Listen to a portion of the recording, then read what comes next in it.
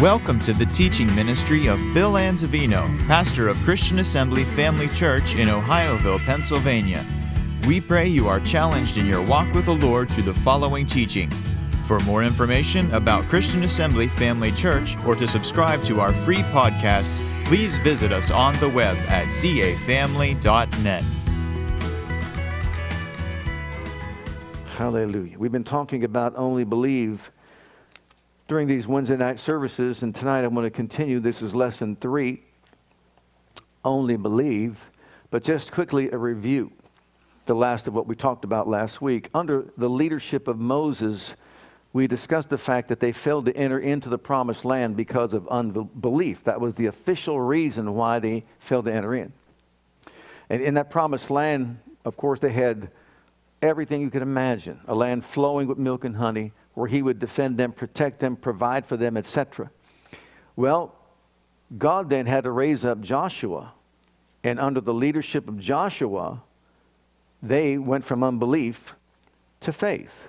So you could say that they were a generation of faith, people of faith, a new breed that thought differently, believed differently, spoke differently, acted differently than the others. But what did the Holy Spirit teach them through Joshua? That was the question that we ended with, and we answered it by sharing these particular points found in Joshua chapter 5 and chapter 6. And in those two chapters, here's what we see. And you can just imagine Joshua like, let's say, a coach at halftime trying to excite the players to get them to perform. You can just see him giving a strong, powerful, motivational speech and saying to them, look, the enemy's been defeated. Our fathers came out of Egypt, you know that, with a strong hand of God, and all enemies were defeated. You saw the Egyptians, they were defeated, and you saw them no more. We have a covenant with God.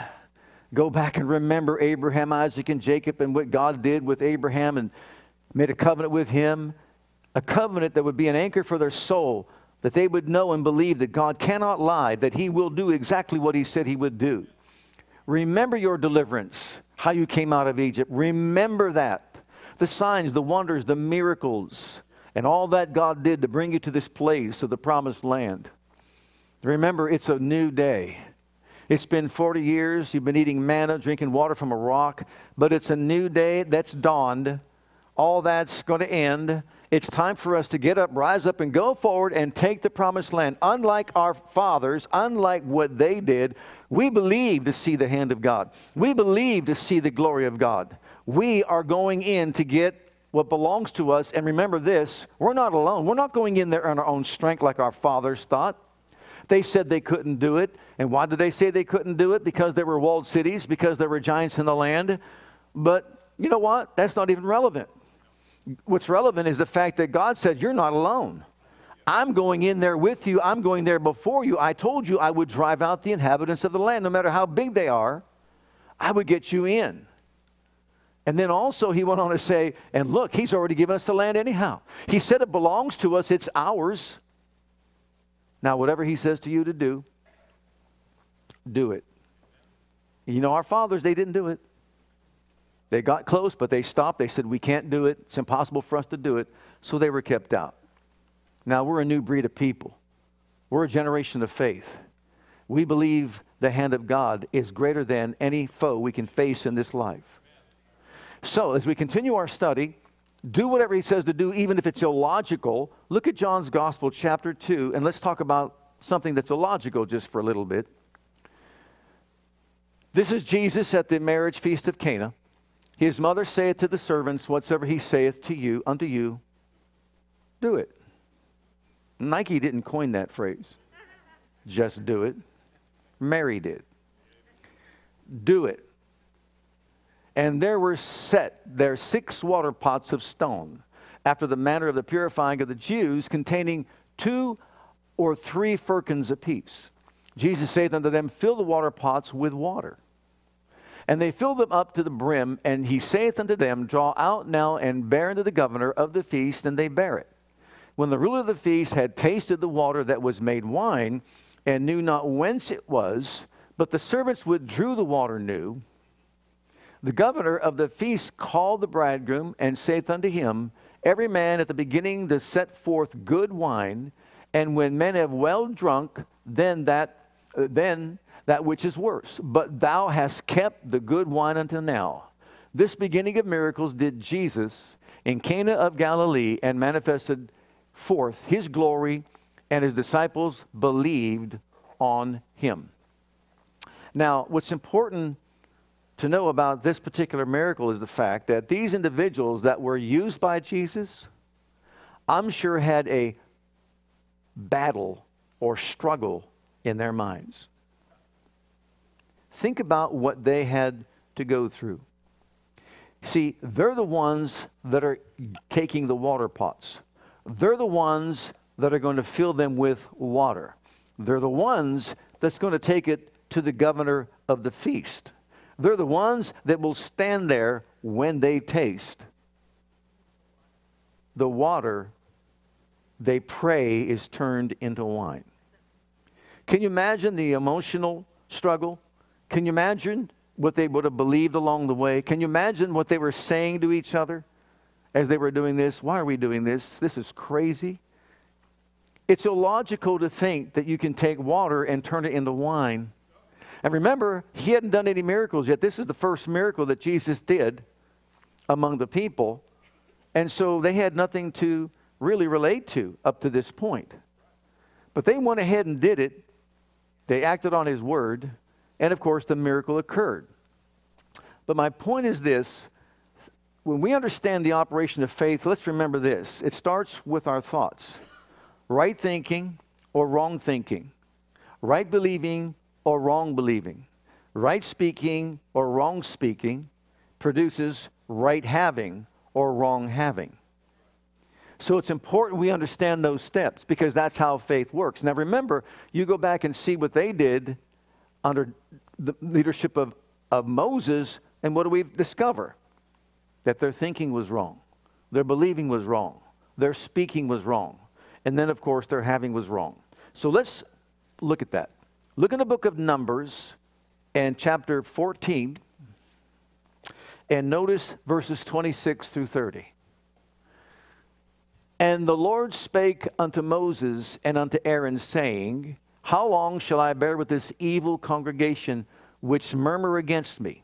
I have heard the murmurings of the children of Israel, which they murmur against me. Say unto them, As truly as I live, saith the Lord, as you have spoken in mine ears, so will I do to you. That needs repeated. As you have spoken in mine ears, so will I do to you.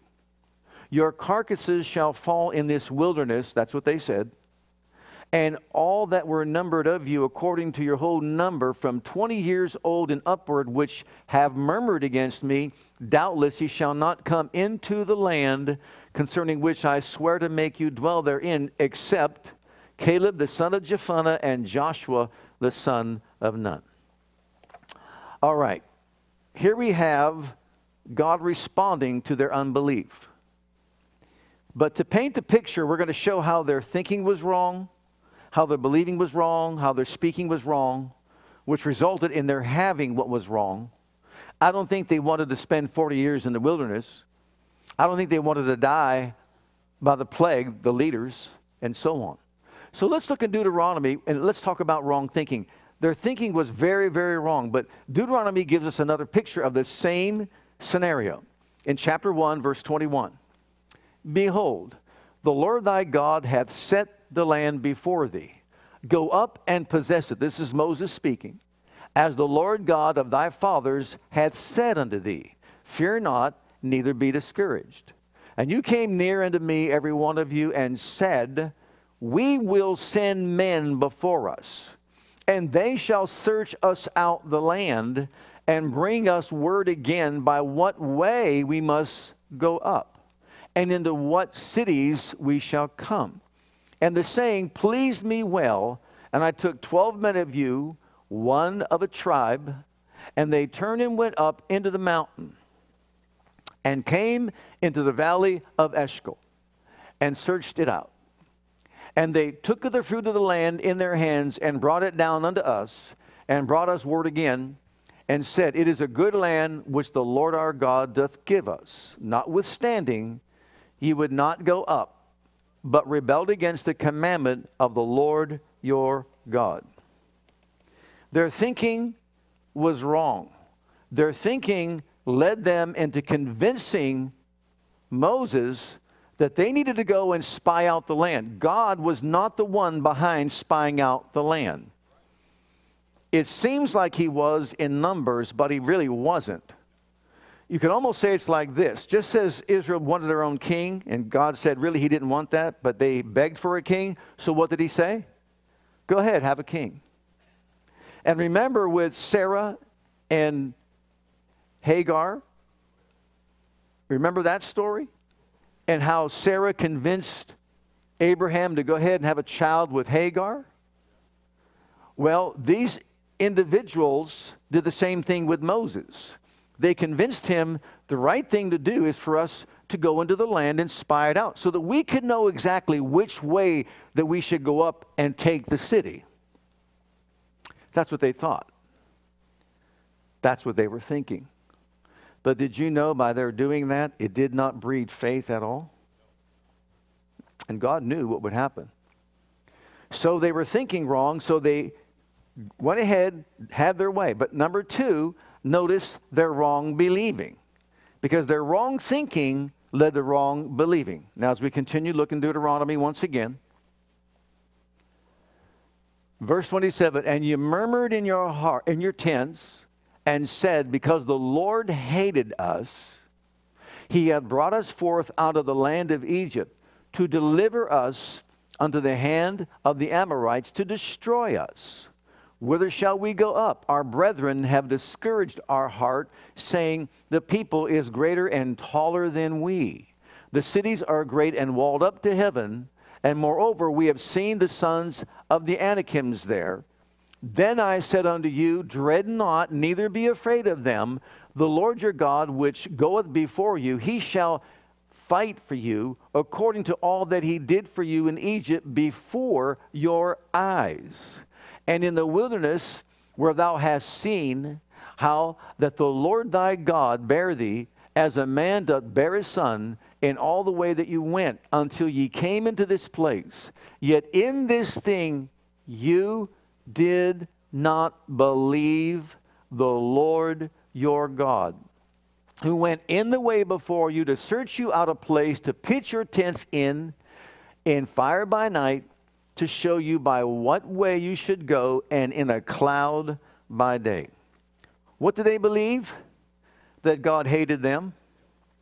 What did they believe? That God wanted to destroy them. They believed that the walled cities were impenetrable. They believed the giants were too big and they were like bugs in the sight of the giants. They believed all these things. Their thinking was off. Their thinking was wrong. But do you know if they didn't think to go spy out the land, they wouldn't even seen the giants and they wouldn't have seen the walled cities? Nothing to relate to. Besides all that, how about this? Their excuse for going up to the land was what? We need to find a strategy here so we know exactly which way to go. Wait a minute. He's been guiding you by a fire by night and a cloud by day every single day, and you didn't move until the glory moved. Isn't that true?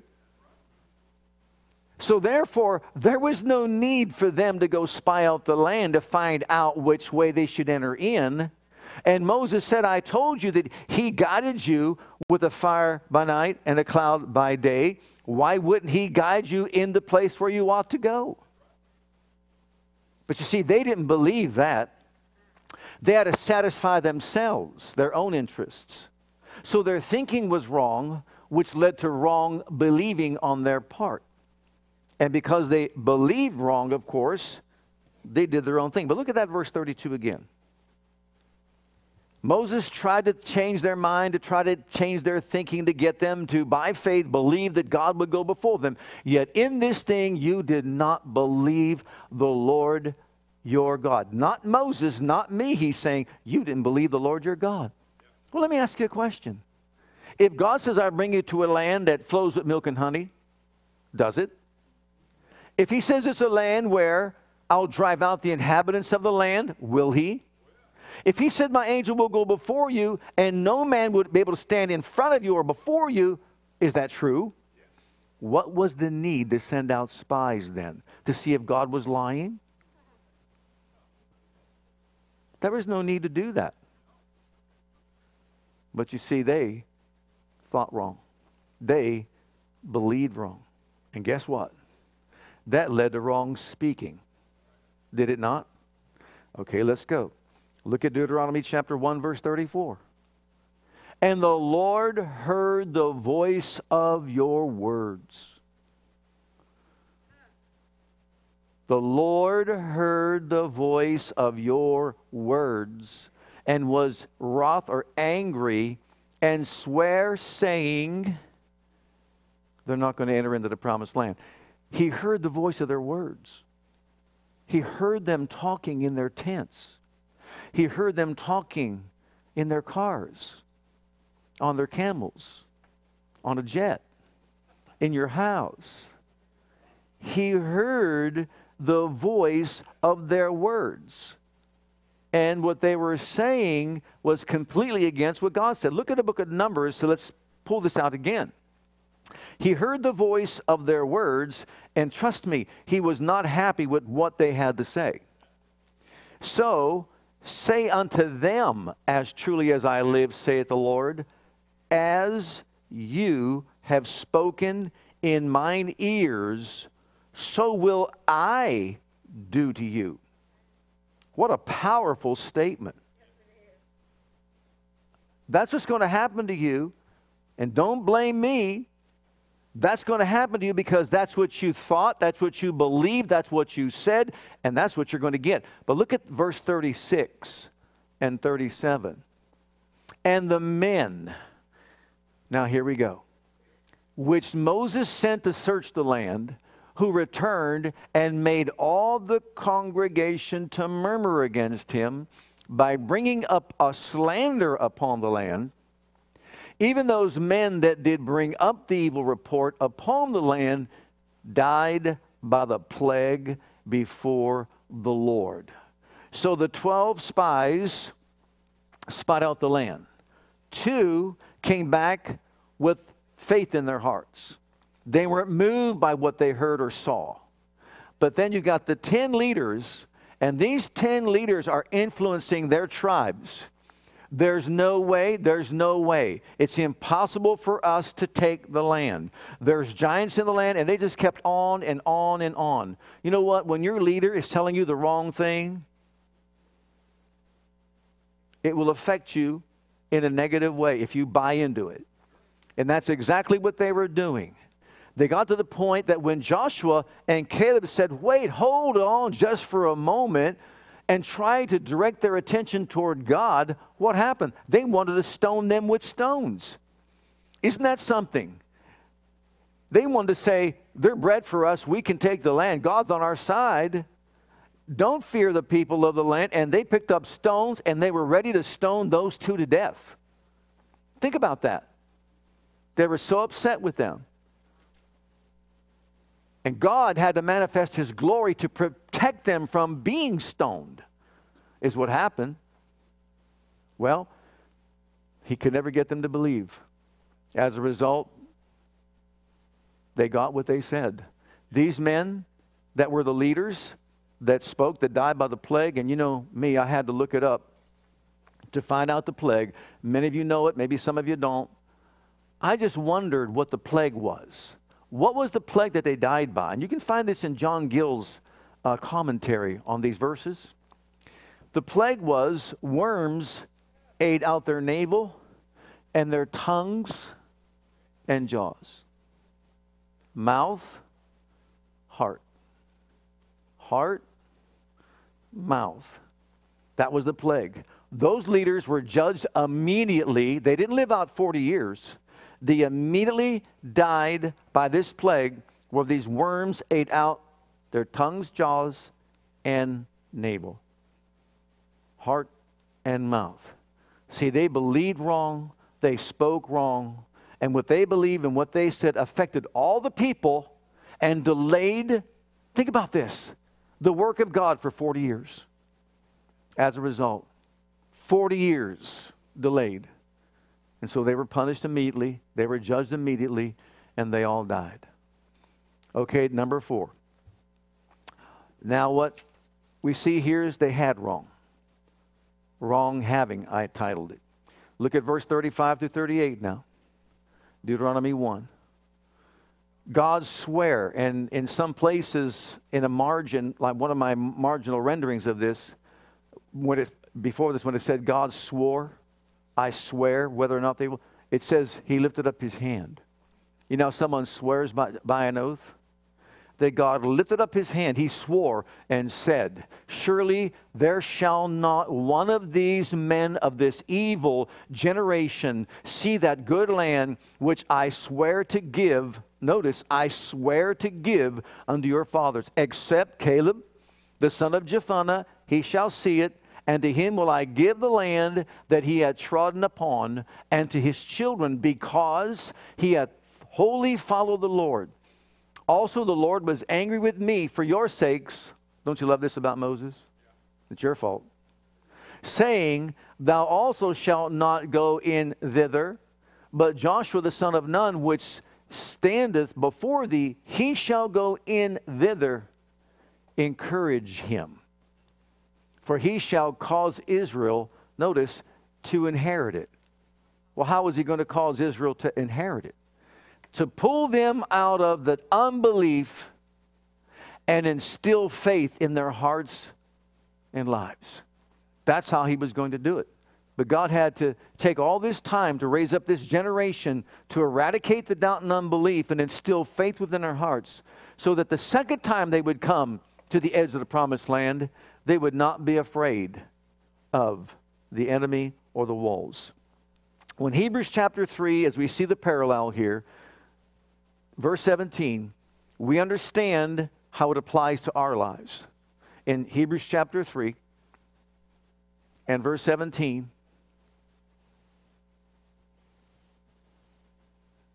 if we can pull that up.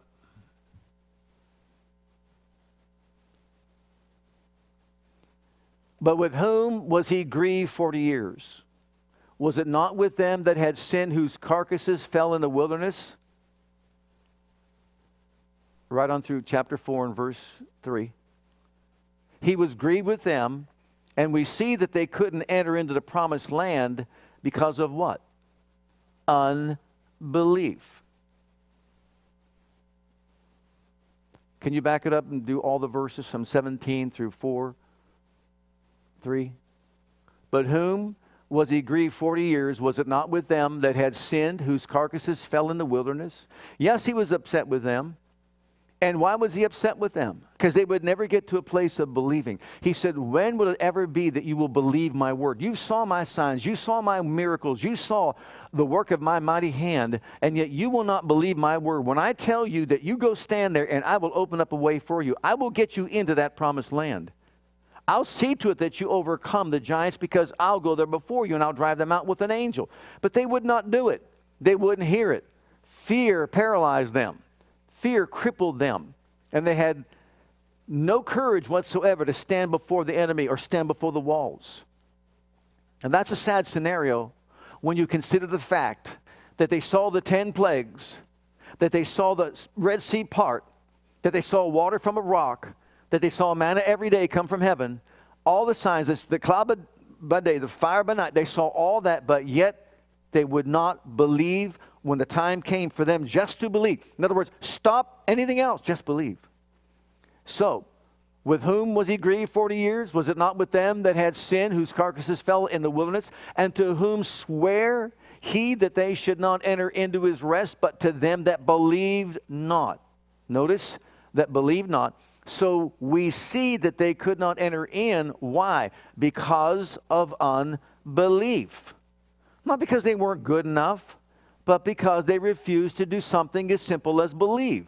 Well, let us, chapter 4, verse 1, let us, now see it, now it applies to us. Do what? Therefore fear, lest a promise being left us of entering into his rest, any of you should seem to come short of it. This is the rest of the finished work of Christ. That promised land is a type of the finished work of Christ that they were to enter into, where God would take sickness and disease away from the midst of them, fulfill the number of their days, bless their bread, bless their water. No enemy could stand before them. He'd be an enemy to their enemies, an adversary to their adversaries, and so on. Well, for unto us was the gospel preached as well as them. But the word preached did not profit them or benefit them, not being mixed with faith in them that heard it. For we which have believed do enter into rest. Notice, we don't work for it. We believe for it. As he said, as I have sworn in my wrath, if they shall enter into my rest, although the works were finished from the foundation of the world. So God has always provided a place for his people to experience rest. On the seventh day, God rested. Man was to rest on the Sabbath day. Jesus is that rest. He is our Sabbath, and we're to enter into the rest that he has provided for us. Come unto me, all ye that labor and heavy laden, and I will give you rest. So this is talking about the finished work of Christ that we have to embrace, or that we have to believe in. Well, just as Joshua instilled faith within our hearts, I believe today's preacher is to do the same thing and instill faith in the hearts of all the people and let them know you and I can both believe to see the glory of God. You and I can believe to enter into the fullness of the finished work of Christ. And everything that he has provided for us belongs to us. We can receive it how? By faith. It's by faith we access the grace of God in which we stand. So let's go ahead and look here in, I put together this emotional giants. We have a sheet out there. You can pick it up if you want, but I put it out here for you. We also will have enemies that will try to keep us out of our promised land. And these are emotional giants and mental giants, not the physical giants that they encountered when they got to the promised land.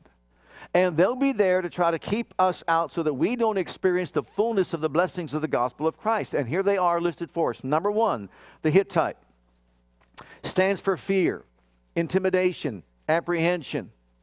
This will try to keep us from experiencing what is ours, the benefits of the promised land. How many times do we see in Scripture, fear not, fear not? God has not given us the spirit of fear. If we have fear, it is not from God. If we are intimidated, it is not from God. If we are apprehensive, it is not from God. That is not a spiritual force that comes from God. He gave us a spirit of power, love, and a sound mind. Because of what Jesus has done for us, we need not fear the enemy. We can believe, praise God, that by faith, fear is overcome. Perfect love casts out all fear. Fear has torment, but when we know how much God loves us in Christ, we fear not to take what belongs to us. We fear not to step out in any endeavor, because we know wherever we step, he has already gone before us, and he made provision for our success. We can walk up into our promised land. We can take a hold of what belongs to us, because he hasn't given us this spirit of intimidation. But you know as well as I do, fear is around every corner. And it will try to keep us out of the blessings of God. Number two, the Hivite. Once again, these giants stand for emotional situations we encounter in this life. But the Hivite, compromise. To accept a lower standard. In other words, we compromise certain principles. Why? The pressure's put on us. People put pressure on us. And sometimes we compromise some things. And it's always out there for us to be engaged in. We can if we want to, but God would have us not compromise, but be people of integrity. I'm not compromising my testimony just because you want me to satisfy a need that you might have. I'm not going to do that. I can ruin my testimony, tarnish my testimony, ruin my witness if I do that. So I'm not going to compromise. I'm going to hold the values that I hold to up high based on the Word of God. I'm going to live my life by the standard that God has ordained for me and not by what anybody else thinks. I'm not going to compromise, but you know it's out there. And if we fall victim to compromise, that's one of the giants that will do what? Erode our faith. Number 3, you have the parasite. This one stands for lack of commitment. That means the inability to see something through to the end. You start a project, but you don't have that spiritual fortitude to see it through to the end.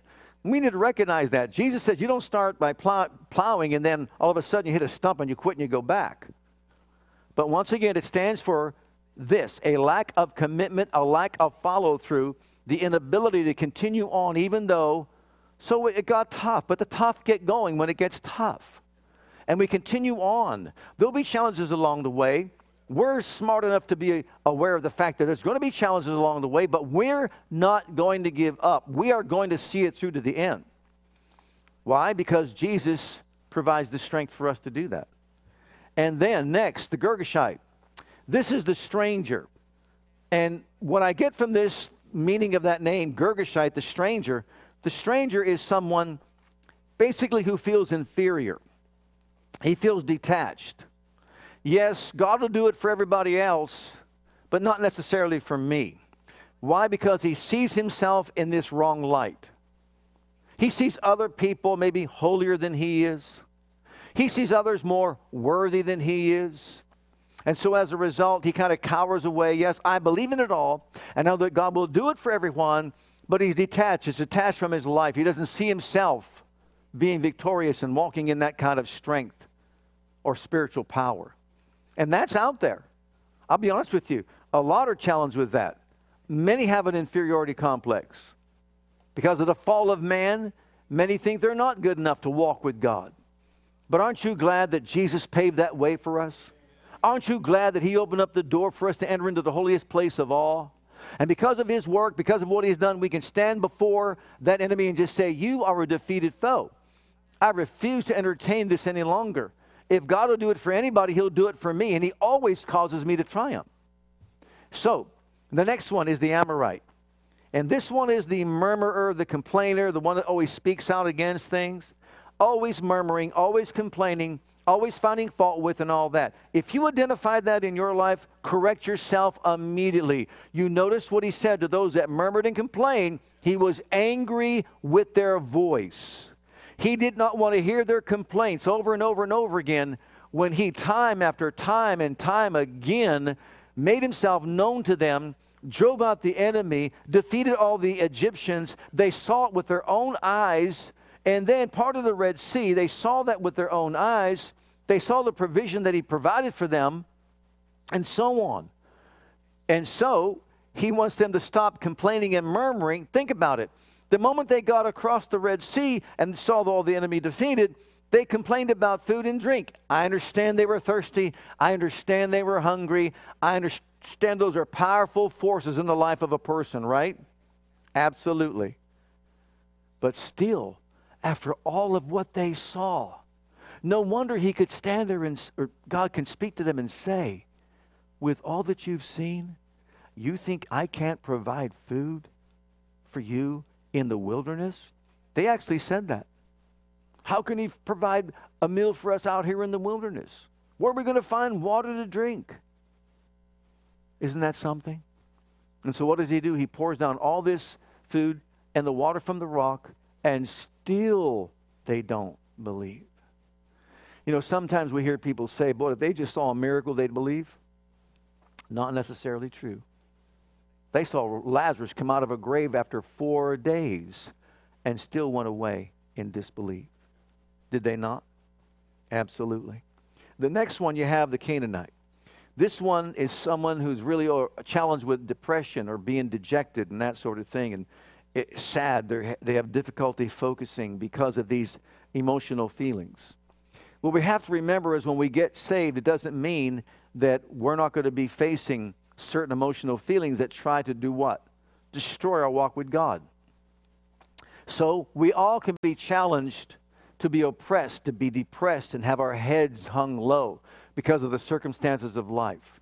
But that's an enemy out there that wants to keep us out of the fullness of our blessings in Christ. Every one of these enemies have been defeated by the Lord Jesus Christ. As a matter of fact, when he moved into our hearts, he gave us a joy that's unspeakable, that is full of glory.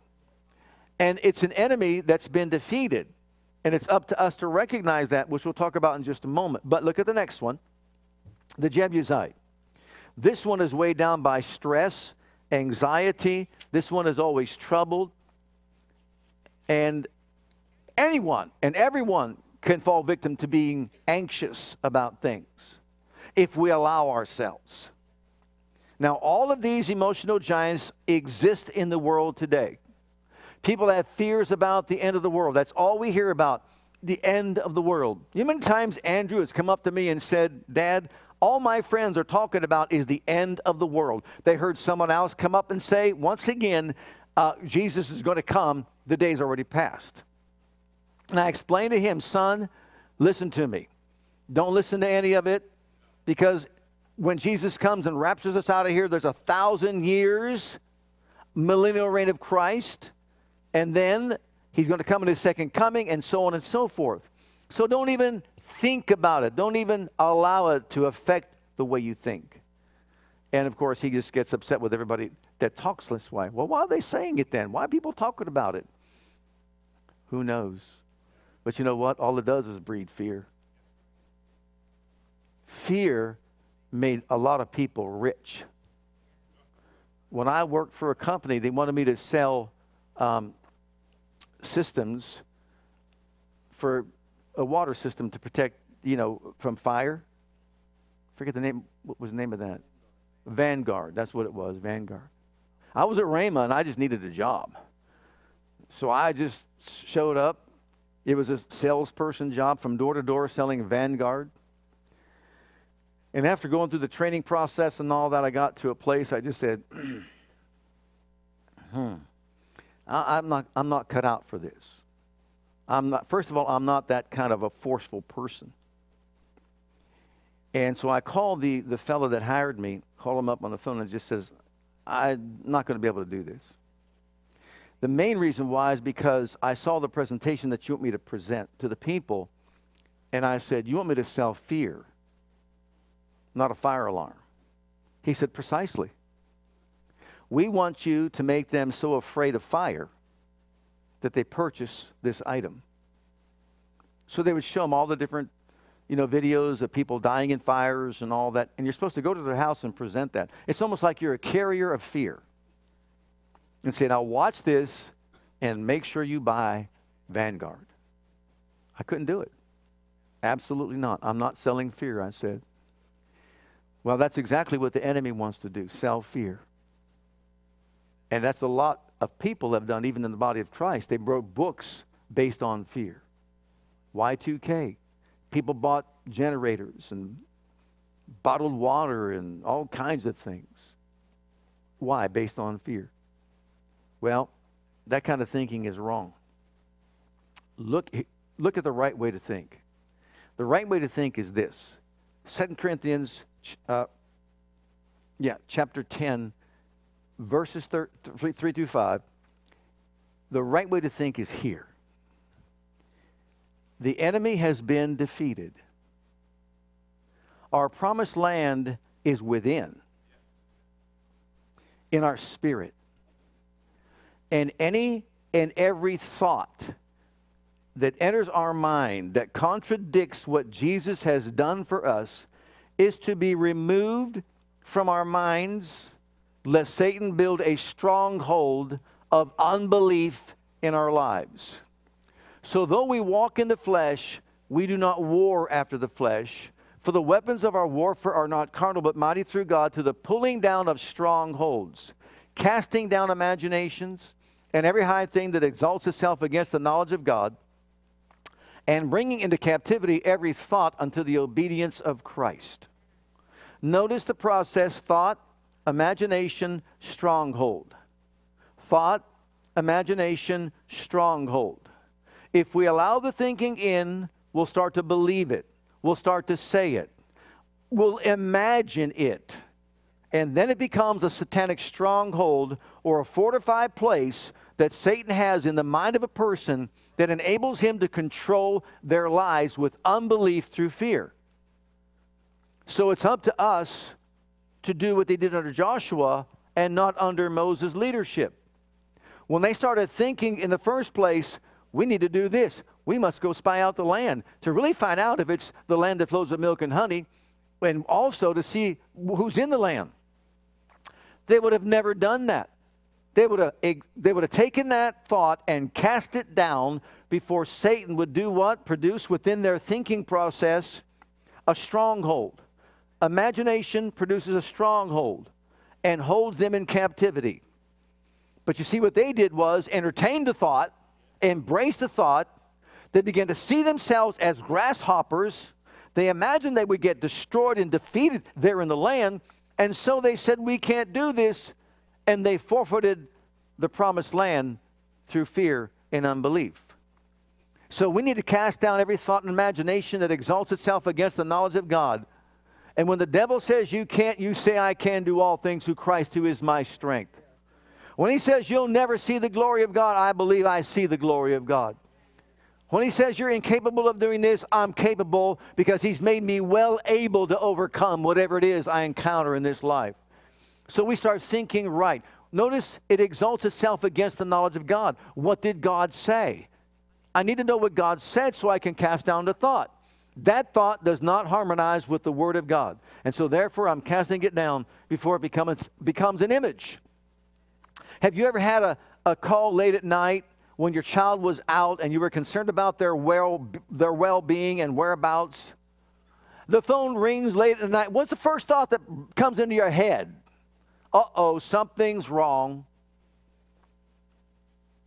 Now, today we've got cell phones and all that. We can make contact, but I remember the day when you didn't have a cell phone, but you could put a dime in one of these things called what kind of phone was it? Right? A pay phone. But your child's not going to hear a pay phone ring somewhere. And so there you are with your what? Thoughts. And all of a sudden he begins to paint a picture or an image of your child in trouble or having a problem or in a wreck or whatever. And this thing is just attacking you. The thought that a doctor says, this is the situation, this is the problem, it becomes then a picture or an image. You see yourself with it. In many cases, people have planned funerals that way, thinking that, oh, you said this, and so therefore the thought starts coming, and I'm not going to live. I've got to prepare myself for death, and all this picture is painted within your mind. The thought produces an image, produces a stronghold, and demonic activity takes place. So our thinking. But secondly, right believing.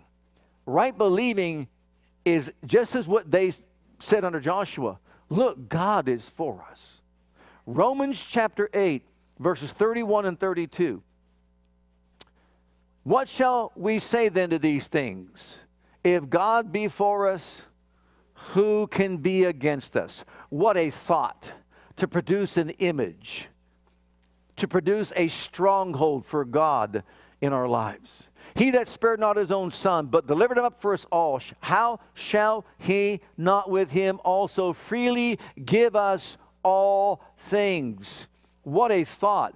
What a wonderful thought. How shall he not? So imagine if we were to take that thought, think about that, paint a picture on the canvas of our heart, seeing God fighting for us, God defending us, God going before us, praise God, and driving out the enemy. What a difference it would make, wouldn't you agree? So we see here, it shall be even as it was spoken by Almighty God. He is on my side. He is for me. He is with me. He is in me. He will defend me. He will fight for me. He'll go before me. And praise God, there's nothing to fear. Thirdly, right and wrong speaking.